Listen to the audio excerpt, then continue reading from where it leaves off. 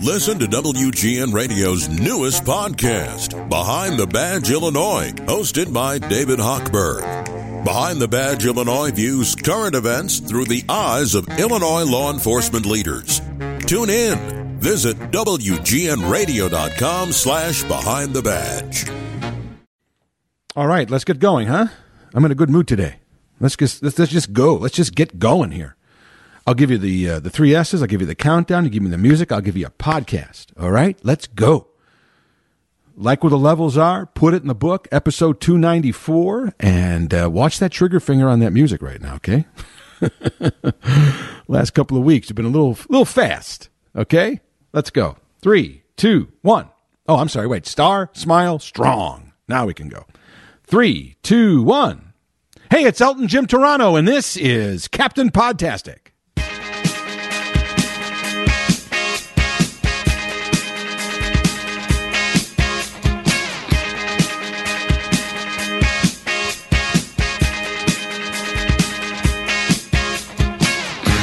Welcome to another episode of Elton Jim's Captain Podtastic. Every Monday, a new episode is posted at WGNRadio.com or wherever you go to find your favorite podcast. We are there. Don't forget, if you like what you hear, tell a friend, tell a family member, tell anybody you know who listens to podcasts that your favorite podcast is Elton Jim's Captain Podtastic, and it should be theirs too. Your loyalty and devotion is much appreciated, and I hope that you got that little gift that I sent you. Was it waiting for you on your doorstep for your extra effort? No? Well, I guess there were some porch pirates. Sorry about that. Well, maybe in December. So keep up the good work for another 12 months. If you like what you hear, don't forget, go to WGNRadio.com, go to the podcast section, hit the prompt for this podcast, and you will find a plethora of podcasts ready to be binged and enjoyed. So go nuts, go crazy. Catch up, find out where we were so you'll know where we're going. I've done 293 podcasts since 2016. Most of them are in that vault somewhere, so go hunt them out. Go find them. But for now, let's get on with episode 294. So I've talked on many occasions about shoveling snow because I've lived in the Chicago area my entire life, born and raised in the northwest side of Chicago. Yes, for the first, 26 years of my life, my zip code was 606. I had a 606er. And for a good portion of my life, my area code was 312. And then, of course, somewhere in the 80s or 90s, there were so many phones, they had to expand the area codes. I don't know if people remember that. There used to be that, one city, even the size of Chicago or New York, had one area code. Just one. Now, in the Chicago area and the suburbs, my goodness, you've got 312, you've got 847, you've got 708, you've got 630, you've got 815. Whew. There's some crazy ones on the cell phones now, too, like 224. I never heard that one before. New York, of course, used to be 212. Washington, D.C. used to be 202. California used to be 818. Although California was so big, it used to have two. It used to be 313 or 818. Look at me, Mr. Area Code Knowledge. I don't know why I know this. I used to make a lot of phone calls, especially when I was in public relations. I would call over the country, and even in my beginnings of my my newspaper and radio media career, I was always, as a reporter, calling all over the place. So, yeah, I was calling all around the country. But, it used to be a lot easier to make a phone call to another city now. All these different area codes. But yeah, born and raised in Chicago, been living always around the city. And now, even though I live in the suburbs, I'm literally almost right across the street from Chicago. So So, yeah, with Chicago comes the winter. We have really hot and humid summers and really cold, windy, and many times very snowy winters. There's about, I would say, of the 52 weeks out of the year, I would take maybe 3.5. There's probably about a week and a half in the spring that's nice. And then there's about 2 weeks in the fall, as far as I'm concerned.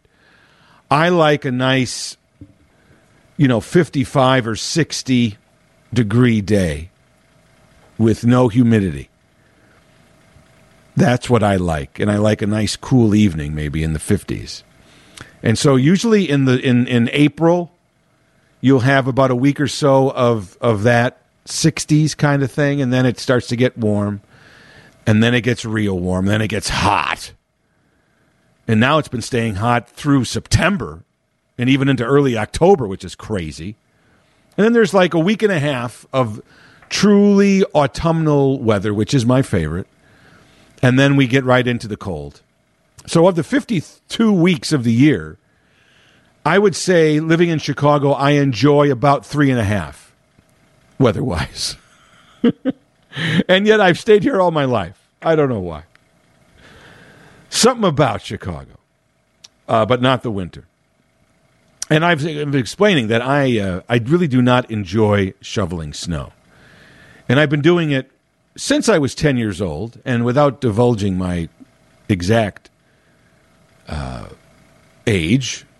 And in fact, when this podcast posts, I will have celebrated yet another birthday, another notch, if you will. January 8th is my birthday.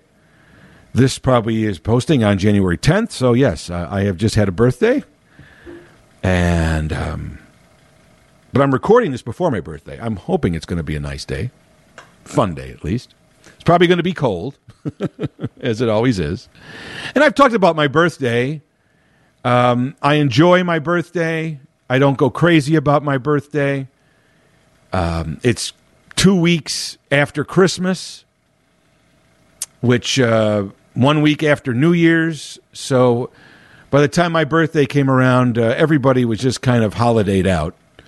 And so my birthday always, people, don't get me wrong, it was celebrated. I had parties, and I had parties for my friends and parties for my family, but it was always pushed back a few weeks. The weather, the holiday hangover, my birthday parties a lot of times were, especially for the family, were at the end of the month. So it was kind of like, As I've talked about many times, many times from some people, I got the combination birthday Christmas present, which I thought was a cop-out because it wasn't a twice as big present.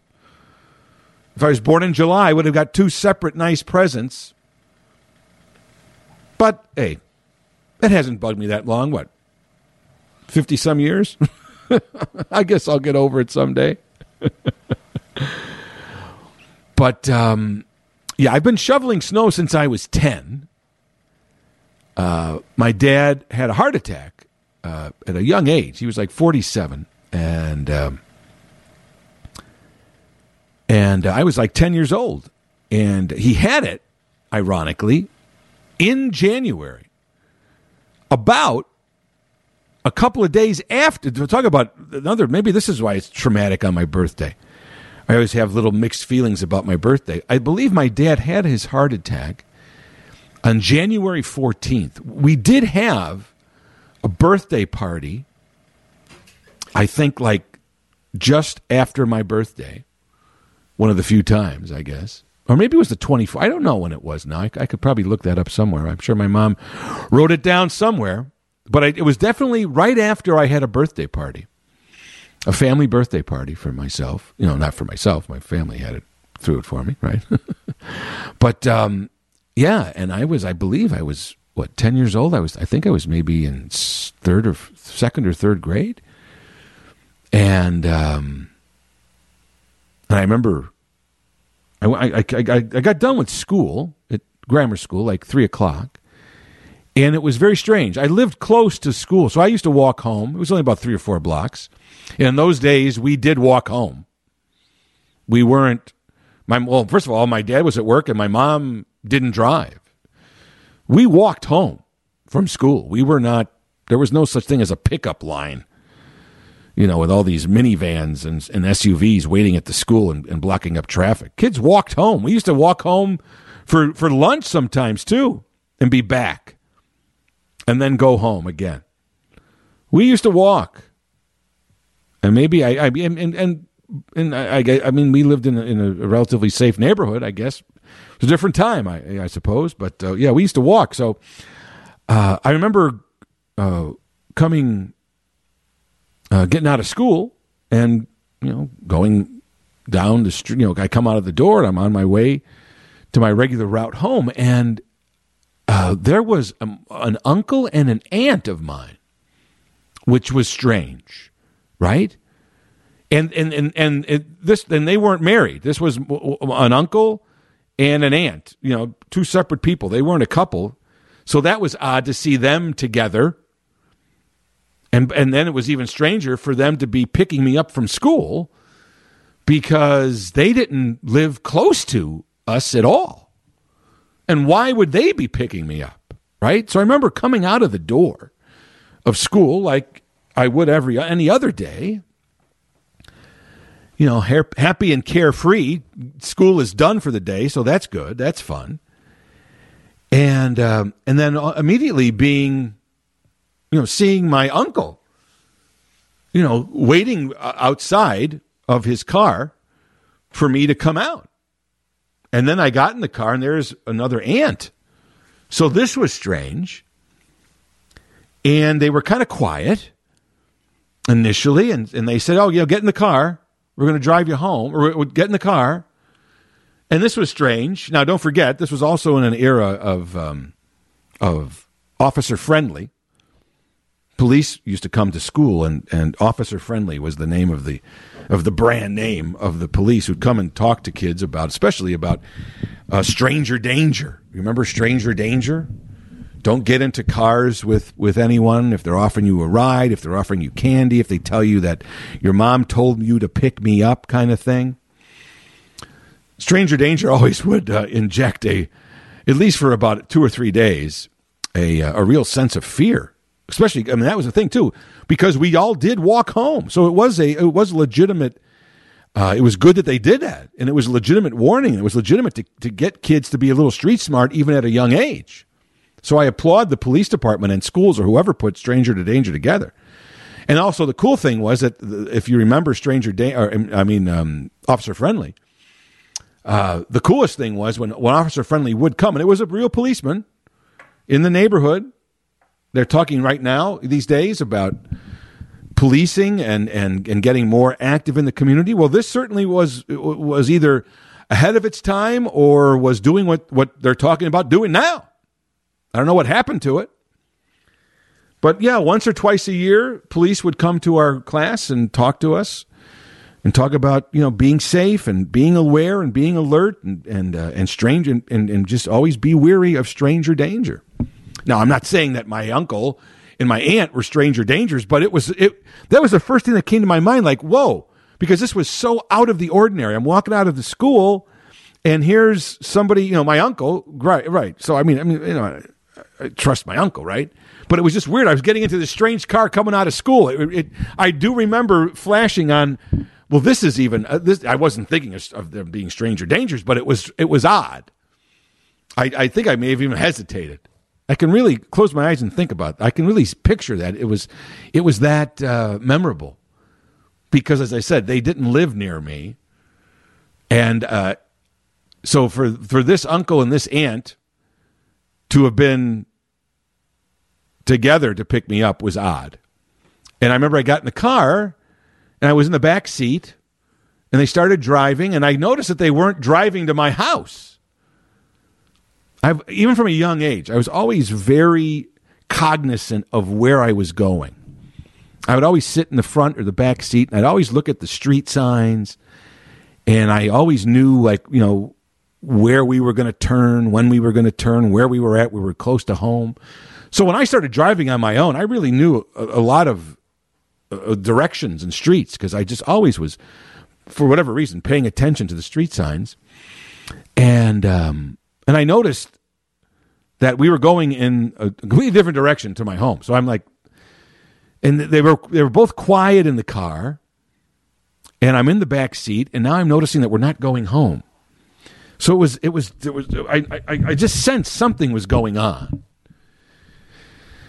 And they said, well, Jimmy, your dad got sick. And it was like, whoa. And they said, so we're going to, your mom is at the hospital and your dad is very seriously sick. And I think they said he had a heart attack. But when you're 10, especially at that time, do you even know what a heart attack is? It was clearly this was serious. It was obvious this was serious. My mom wasn't there to pick me up. My aunt and an uncle were there. So they must have been called, and they must have all been at the hospital at first. And someone said, "Look, someone's got to go pick up Jimmy, and bring him here, or whatever. And he's going to be home alone because my mom's at the hospital." And it was a very serious heart attack. And this is in the early 70s, mid 70s, and heart treatment was beginning to evolve, but it still wasn't like it is now. And so, from what I understand, and my dad, that generation was always, when they didn't talk about themselves. Today's world, that's all we do. Look at me and listen to me, right? First it was look at me with the selfies, and now everybody has a podcast. Just remember who was doing podcasts before anyone else. I mean, I've been doing this for almost 6 years now. But now everybody has a podcast about everything. So now it used to be this generation and our culture was look at me. Now it's look at me and listen to me. Under the overall theme of pay attention to me. That's where we're at. But that generation, that World War II generation, was not that way at all. And they always talk about how many World War II veterans never talked about their war experiences. Very unlike, the Vietnam veterans who were dealing with this and did not keep it hidden. And it's not good to do that. So I'm not putting down the Vietnam vets. It was good that they actually started to talk about the horrors of war, so that maybe we don't send people so easily as we used to. But that World War II generation, they certainly saw their share of horrors, but they didn't really talk about it. They didn't come back expecting any big grandiose outward signs of appreciation. They just sort of put that behind them. It was strange, because today everybody, we take credit for nothing, and those World War II vets certainly made a huge sacrifice in their lives. They were drafted. Don't forget, we don't have a draft anymore. They were drafted. Their lives were completely upended. Whether they believed in the war or not, they went. And certainly, World War II and the threat of Adolf Hitler was very real. And so, but yeah, that generation didn't seem to talk about it. And I talked to my dad later in his life about his heart attack, and I don't even know how much he knew, to tell you the truth. I think it was so much, it was so, at that time, we weren't as in tune to our health as we are today. We didn't have the internet to go look all this stuff up and have a baseline knowledge of health. I think people sort of did what they did, and then they got sick. And then when they got sick, they found out, and they were basically taken care of. But they never really found out the root problems until they got sick. So I don't even know how much my dad really knew what happened to him. All I know is it was a very serious heart attack. And from what I understand, It really was touch and go, and they got him to the emergency room, and it could have been fatal. It could have lost him at a very young age. So he gets this major heart attack in the winter. So little Jimmy suddenly is called into duty. You know, you gotta step up. You know, thankfully my dad recovered and regained his health. And for a while there, he really, you know, he was then walking, and he lost a lot of weight, and he quit smoking, and he quit drinking a lot. You know, I mean, he was completely, you know, and that lasted for a while, and then all of a sudden, as the years went on, he started to fall into some of his older habits again, sadly, and he did start to smoke again, and then he wound up having another heart attack, and he wound up having quintuple bypass when he was in his mid-70s, and he kind of declined after that. He did live to be 78, but the last 3 or 4 or 5 years of his life were not easy health-wise. But anyway, so here I am at 10, you know, and I did chores around the house, but I was only 10, right? 2nd, 3rd grade. I mean, I wasn't ready to, you know, start painting the house. I used to take the garbage out. I did a few things around the house.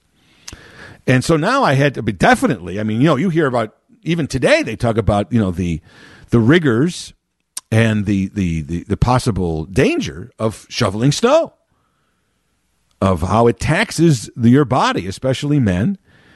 I just saw something the other day because it snowed here for the first time in a while. And so, of course, the news pulls out all of their annual snow stories. And, you know, the not only the physical exertion of shoveling the snow certainly, you know, can tax your heart, but it's also the combination, which I did not know. This is interesting. What makes shoveling snow apparently so dangerous and potentially fatal is not just the physical exertion of lifting the snow and dumping it and doing that repeatedly for, you know, 30 minutes.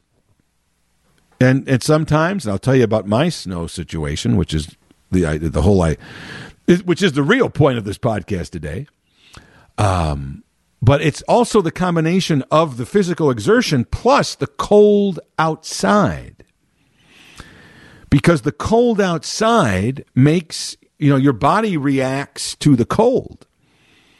And apparently the cold makes your blood vessels contract, get smaller. So you are exerting yourself. You are asking your body to do more work. Your heart is pumping, but the veins in your body are contracting. So the blood is not flowing as quickly and as easily as it should because your veins are contracted. And, of course, that can then lead to you not getting enough blood through your system. So, yeah, it's an interesting kind of double whammy there. You're doing this exertion for extent, you know, this constant kind of almost an aerobic exercise, which is fine, but then you're doing it outside in the cold, which has an adverse effect on your body. You're kind of battling your own body. You're asking your body to work harder while it is reacting to the cold and protecting itself from the cold. You are exerting it. So you're kind of fighting your body, and that's where, you know, this a heart condition can occur. And then a lot of people, you know, if you don't do a lot of exercise normally, then all of a sudden you're exerting yourself within these conditions. That certainly can contribute too. But so from a young age, I was out there shoveling the snow at 10. Now we didn't live in a huge. I mean, it wasn't like we had, you know, a huge. But we did. You know, we lived in a you know, one of those Chicago bungalows. that you see on TV all the time. So there was a front sidewalk. There was a little sidewalk from the public sidewalk, a little small sidewalk that led to the curb where you'd park your car. Of course, there was your walkway to your front door and your stairs. Then you had your gangway or your walkway from the public street that led all the way into your yard. And then you had your yard, a small little area there right by your stairs. And then another walkway from that little area when you got down your stairs to the alley. A little side walkway from that walkway to the alley that cut perpendicular to go into the garage. And then you had to shovel your garage. To get out of your garage, you had to open, the little driveway in the garage and pretty much, you're half of the alley. And then there was a garage right across from you, so they did theirs, but you did most of the alley, and then they did most of their alley, and that's how the alley got cleared. Because when it had a big snow, the alleys were the last place that the plows came. So if you wanted to get out, if your car was in the garage and you wanted to get out, you had to pretty much dig out of your garage and including the alley. Then, of course, you had to also the famous dibs thing in Chicago. You had to dig out your parking spot in front of your house and then put some old furniture or some wooden horses in there. We did do that too. Now I think it was ridiculous. As I got older, I said, this is not right. We shouldn't be doing this. When I was a little kid, that my dad, all right, shovel the space in front of the house, and here's these. Put those there, some cones, whatever you got.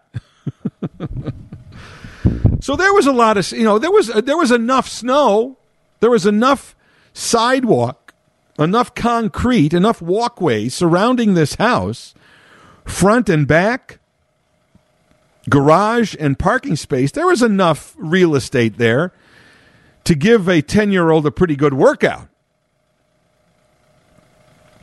And then, of course, I remember you learn the hard way. So initially, I'm assuming, okay, like the size of the shovel was usually close to at least the small sidewalk that the gangway sidewalk that went from the public sidewalk into your yard. That was a straight shot.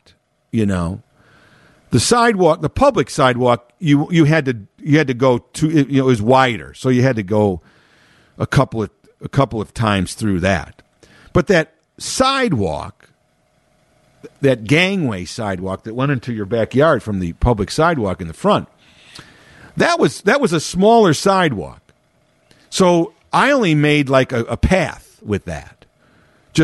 I just made a shovel's width, because that was enough for you to walk. And I'll never forget this. And I learned this the hard way. Wow, did I ever. So I'm looking at this, and I said, wow, well, this is it'll be easy. I'll just and I'm 10 years old. I've got all this youthful energy, right? So I'm like, well, I'm just gonna, because I remember maybe one time the snow wasn't too heavy. I'm like, I'm just gonna, I'm gonna just push the shovel the whole way. I'm not even going to stop to throw it off to the side.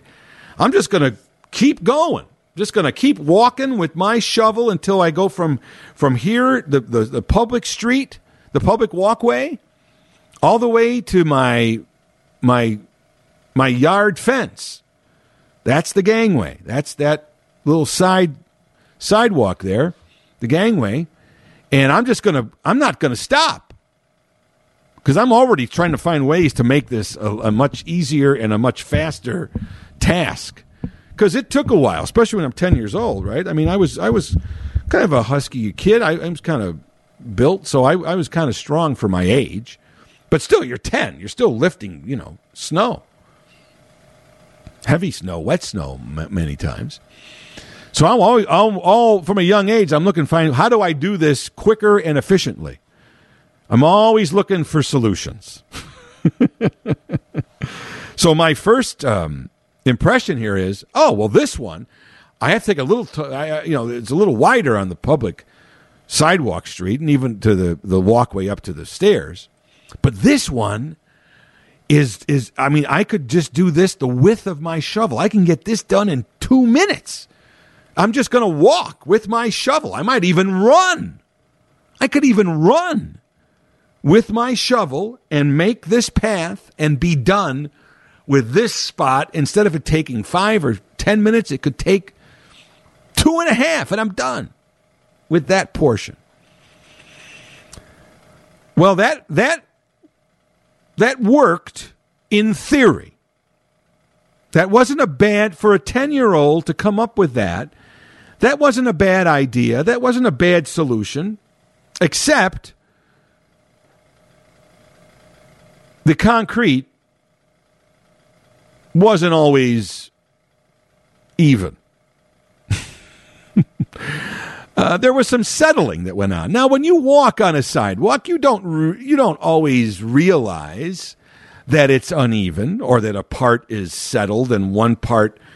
And don't forget, the sidewalk was, at least this was, I don't know how they make them now. Maybe they make it easier to do this. But in those days, that little sidewalk that went from the public walkway in the front to the back in your yard was a series of blocks.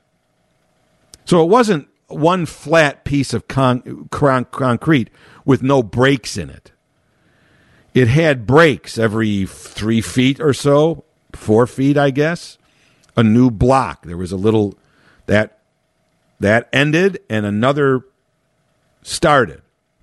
So as time went on, some of the ground on these blocks began to settle. Some were straight, and then at times some of them angled down on the right or down on the left. So obviously there was a little concrete that was above the flat surface. You could be going for 2 or 3 straight blocks on that little sidewalk, and it was as flat as can be. And then all of a sudden, there was a little settling, and boom, there was a little, maybe an inch or 2 of concrete now above what is the flat sidewalk, because one side kind of sunk. Well, if that's the case, and you are just pushing your shovel straight down that line, and you are not at all expecting that sidewalk to be uneven anywhere, and you're walking at a good pace, and you may even be running, what's going to happen is, right, the shovel is going to hit that high end that's sticking up. If it's sunk on one side, it means it's high on the other, and your shovel is going to hit that and going to stop you in your tracks. And especially, so you're gonna get a bump. And if you, especially now, I mean, I'm 10 years old, right? I've got my little shovel here, and it's not a little shovel. I'm using like my dad's official snow shovel, metal shovel. They didn't have plastic shovels in those days. We had metal shovels, and we liked it.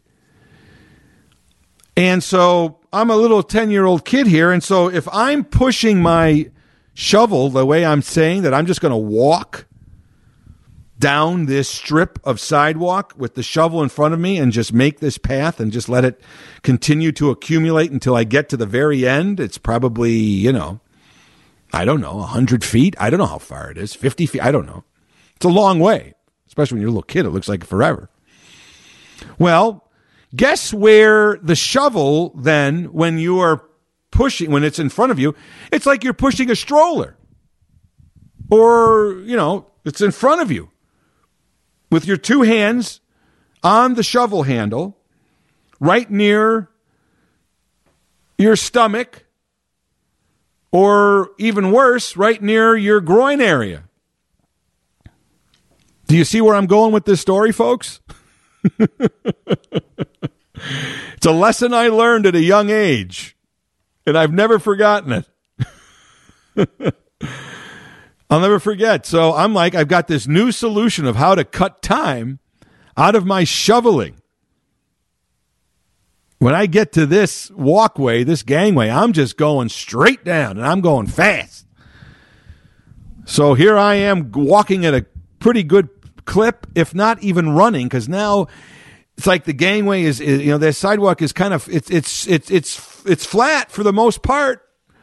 I'm not expecting any. I don't know about ground settling. I'm 10. I don't know what that means.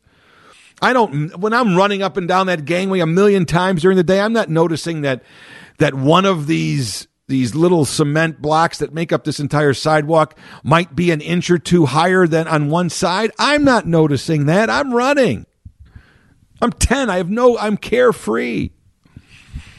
Well, I learned about settling concrete at 10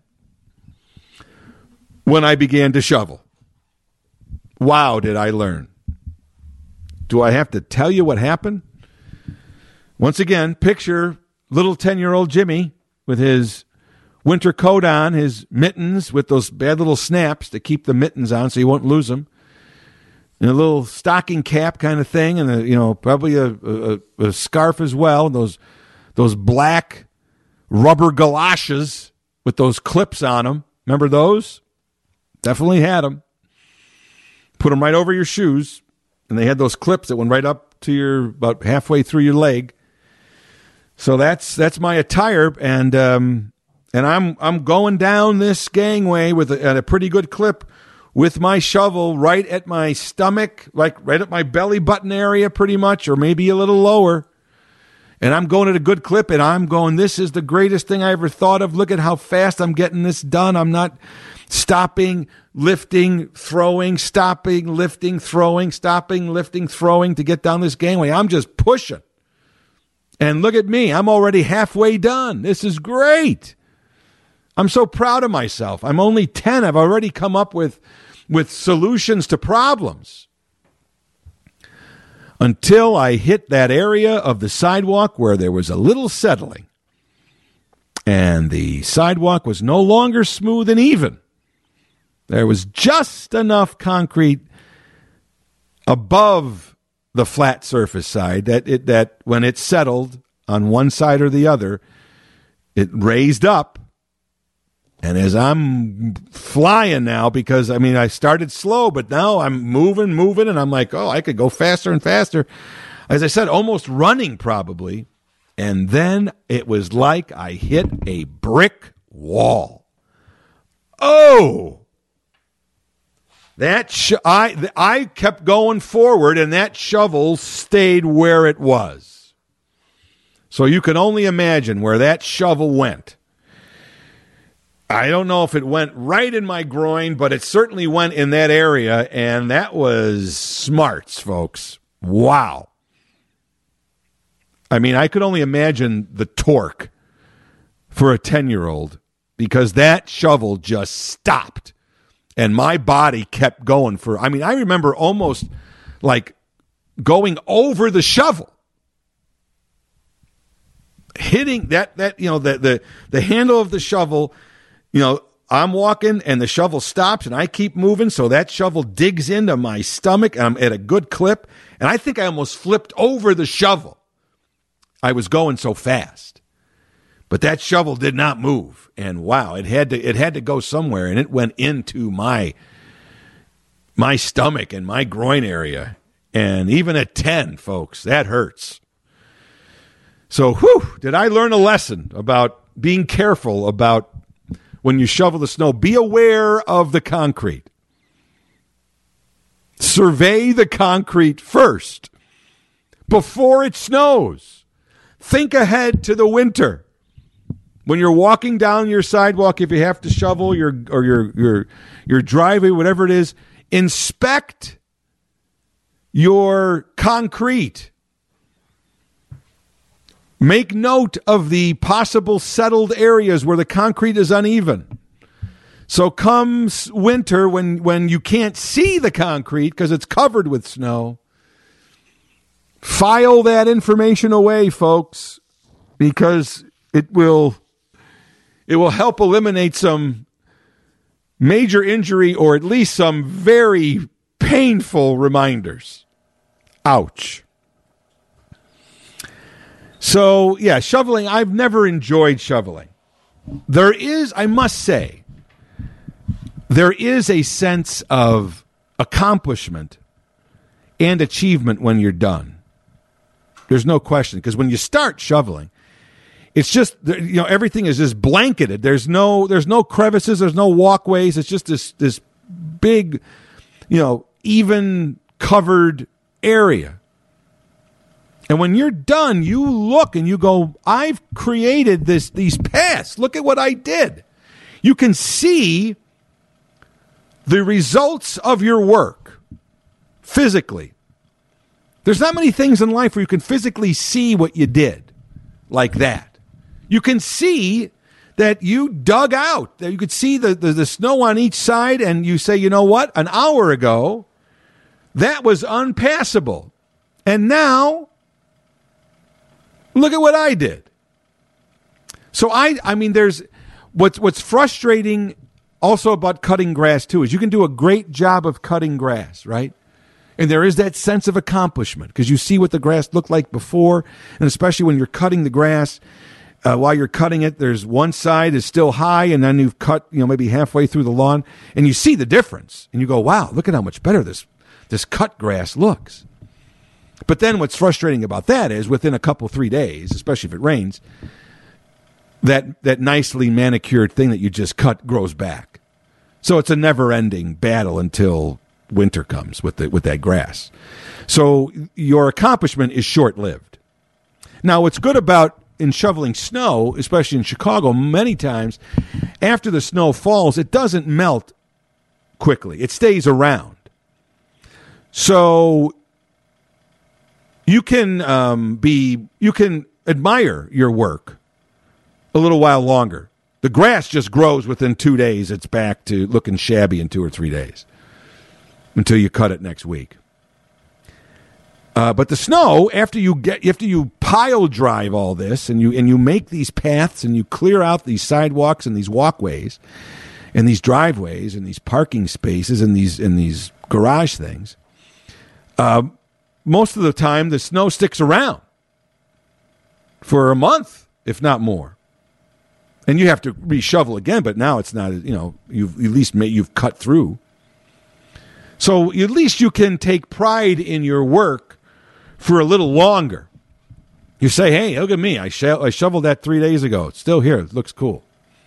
The grass is, but then what's also frustrating that sometimes you shovel and then the next day, because you don't know, right? You got to get out. You got to get out of your garage. You got to walk. You got to walk. So you have to shovel.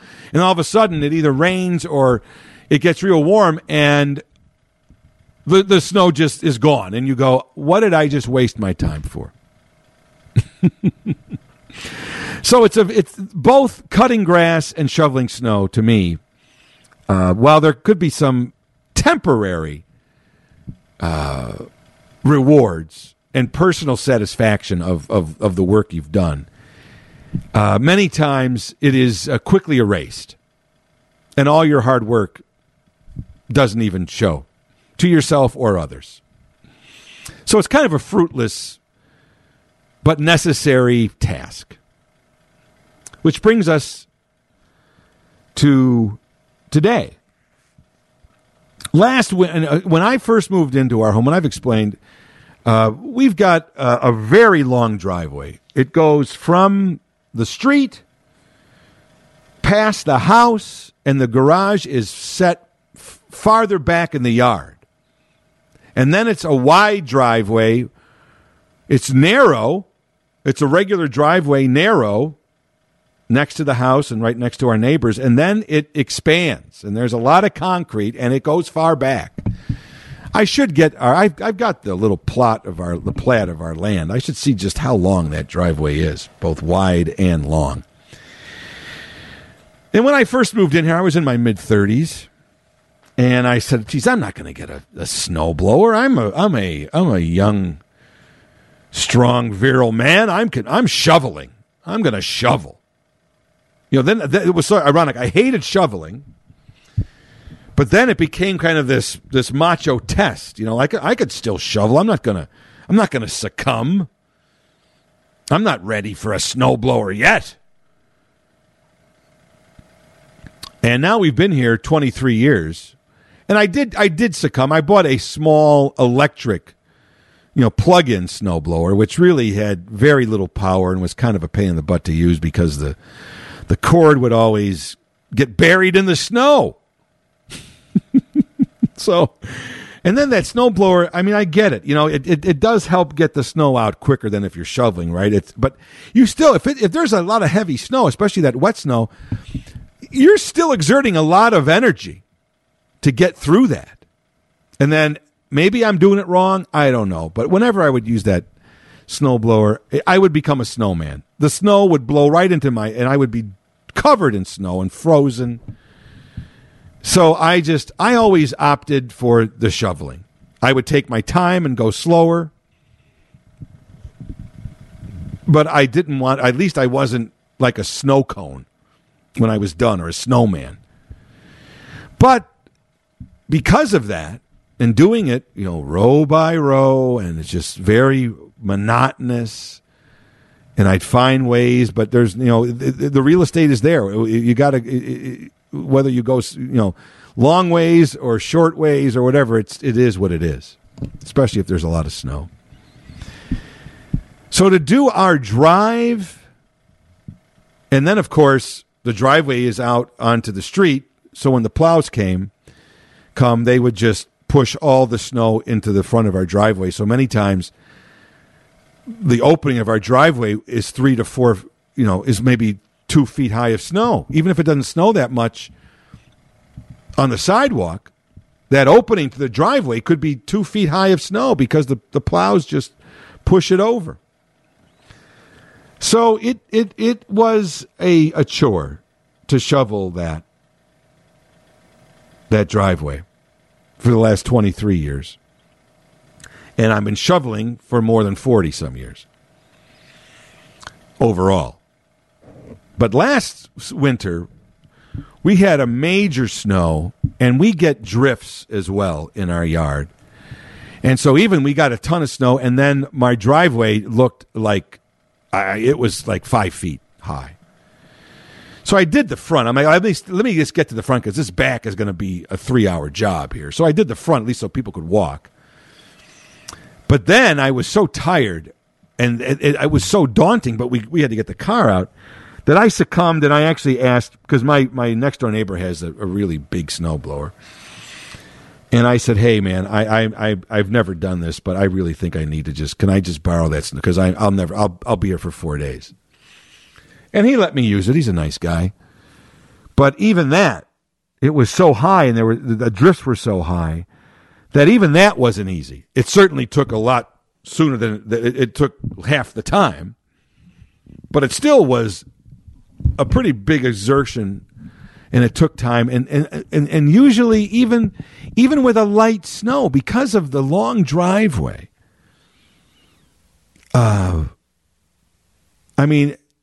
even if I went fast, it would take an hour.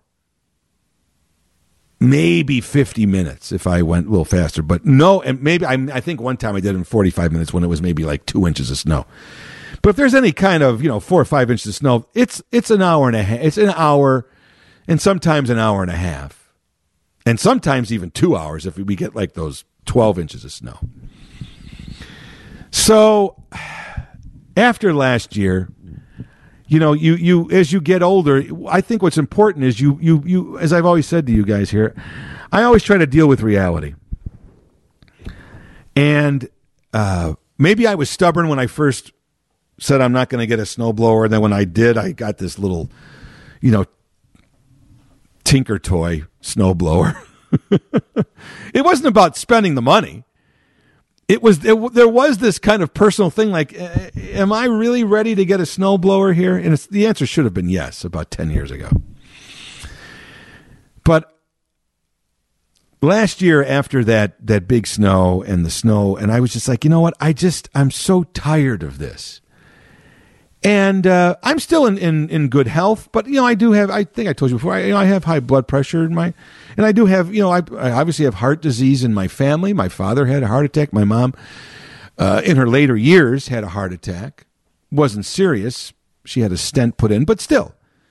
And a lot of my dad, especially on my dad's side, a lot of heart issues. So I'm very cognizant of my heart as I get older now. And I'm like, you know what? I think, as I said to you in the last podcast, a couple of podcasts ago, better safe than sorry, right? When I was talking about COVID, I was talking about better safe than sorry. Well, I think that's not a bad adage to live by when it comes to your health, and especially your heart. And so I said, you know what? I've been shoveling snow for long enough. I've put my time in. I've proven myself.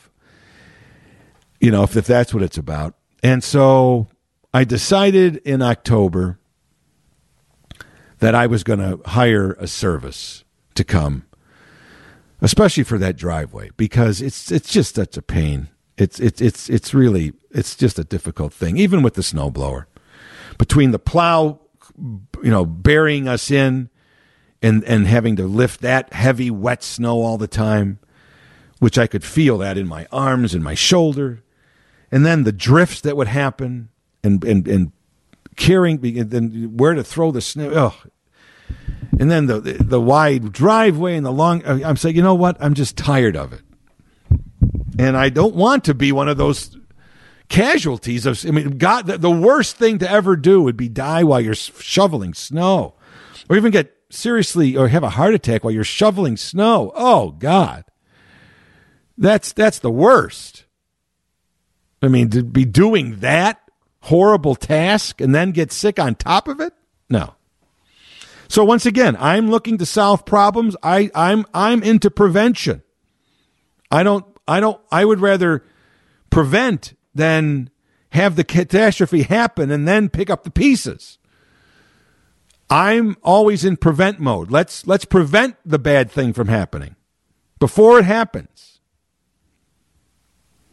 So I did a little research, and so I found a service that would do the driveway and the front and the walkway and everything. And I had to go through a couple. This is apparently this is I'm not the first one. In my neighborhood here, we have a lot of long driveways. I had to go to 2 or 3 different places. They said, we're not taking any new people. Because I would see, over the years, I'd see these services at people across the street getting it done. And I was like, I wouldn't do that. Well, now I know why they did it. But a lot of these places they're booked up. But thankfully, I found one, and they were very, the price was reasonable, I felt, for the amount of what had to be done. And they seemed very conscientious. They send me emails about there's supposedly snow is due, and here's how we've been tracing the storm here, and we expect it to go from this time to that time based on what they're saying, and the plows will be out at this time, and stuff like that. So you pay for the season. It is a crapshoot. You pay for like December through March.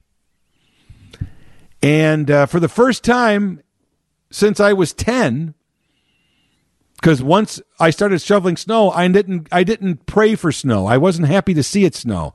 I didn't have to make a snowman or have a snowball fight because I knew I had to shovel that snow. So I'd lost my youthful exuberance for snow and snow angels and playing out in the snow and having snowball fights and doing all that stuff in the snow and snow. Isn't it beautiful? Isn't it fun? It wasn't fun for me because I knew I had to shovel it.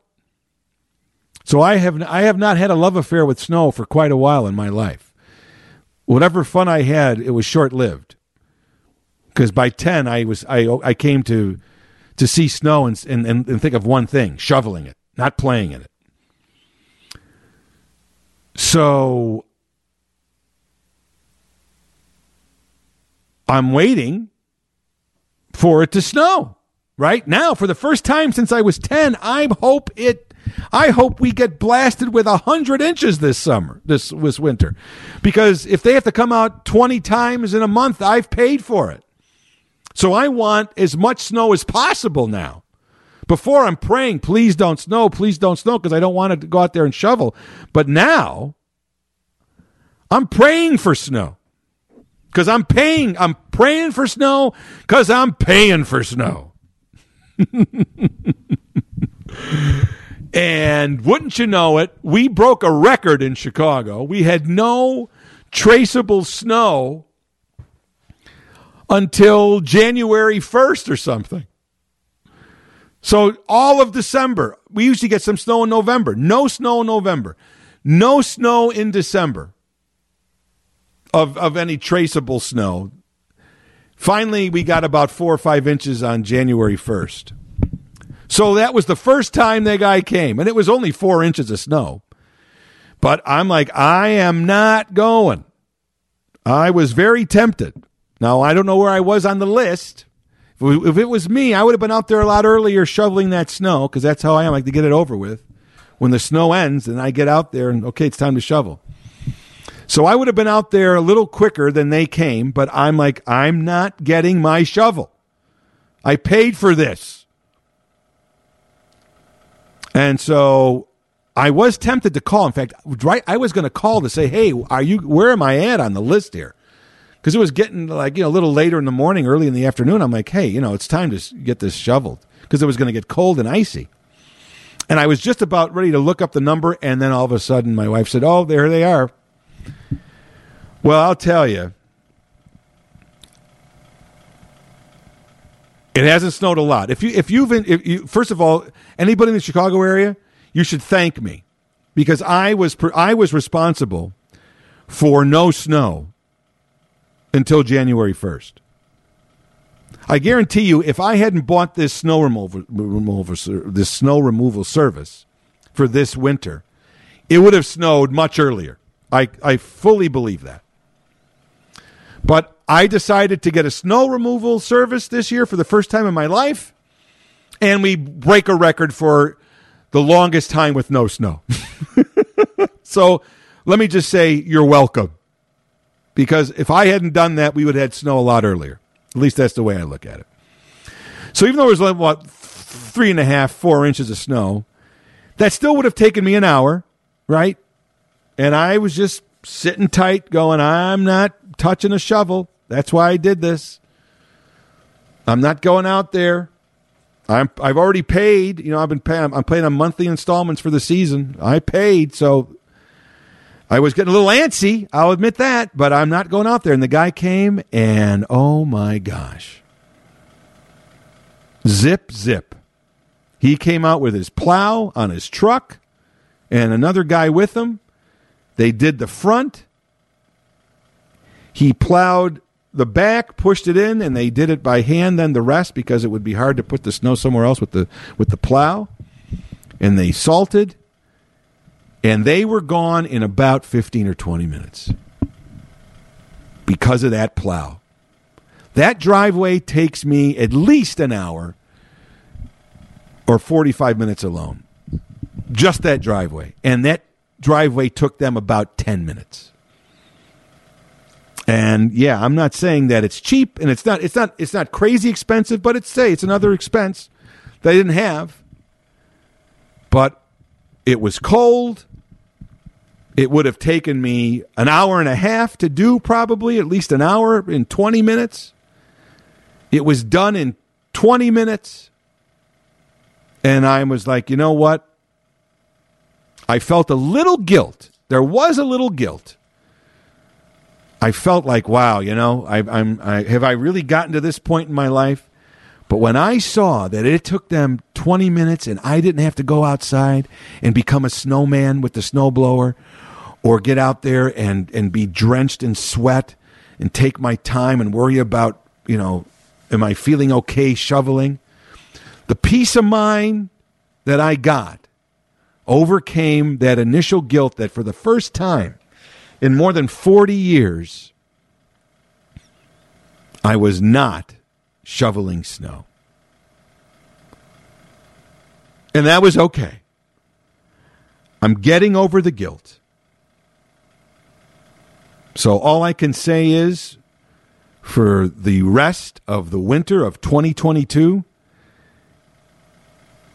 in the words of Dean Martin, as long as you love me so, let it snow, let it snow, let it snow. And so ends another episode of Elton Jim's Captain Podtastic. Every Monday a new episode is posted at WGNradio.com or wherever you go to find your favorite podcast. We are there. And don't forget to tell your friends, tell your family, tell anyone who listens to a podcast that your favorite podcast is Elton Jim's Captain Podtastic, and they should be theirs too. Your loyalty and devotion is much appreciated. Hope you enjoyed episode number 294. I'm Jim Turano. I am here on business. I'm only here for fun. You've been listening to Elton Jim's Captain Podtastic, from the end of the web to your screen. Snow, snow, Snow, snow, snow. It won't be long before we'll all be there with snow. snow.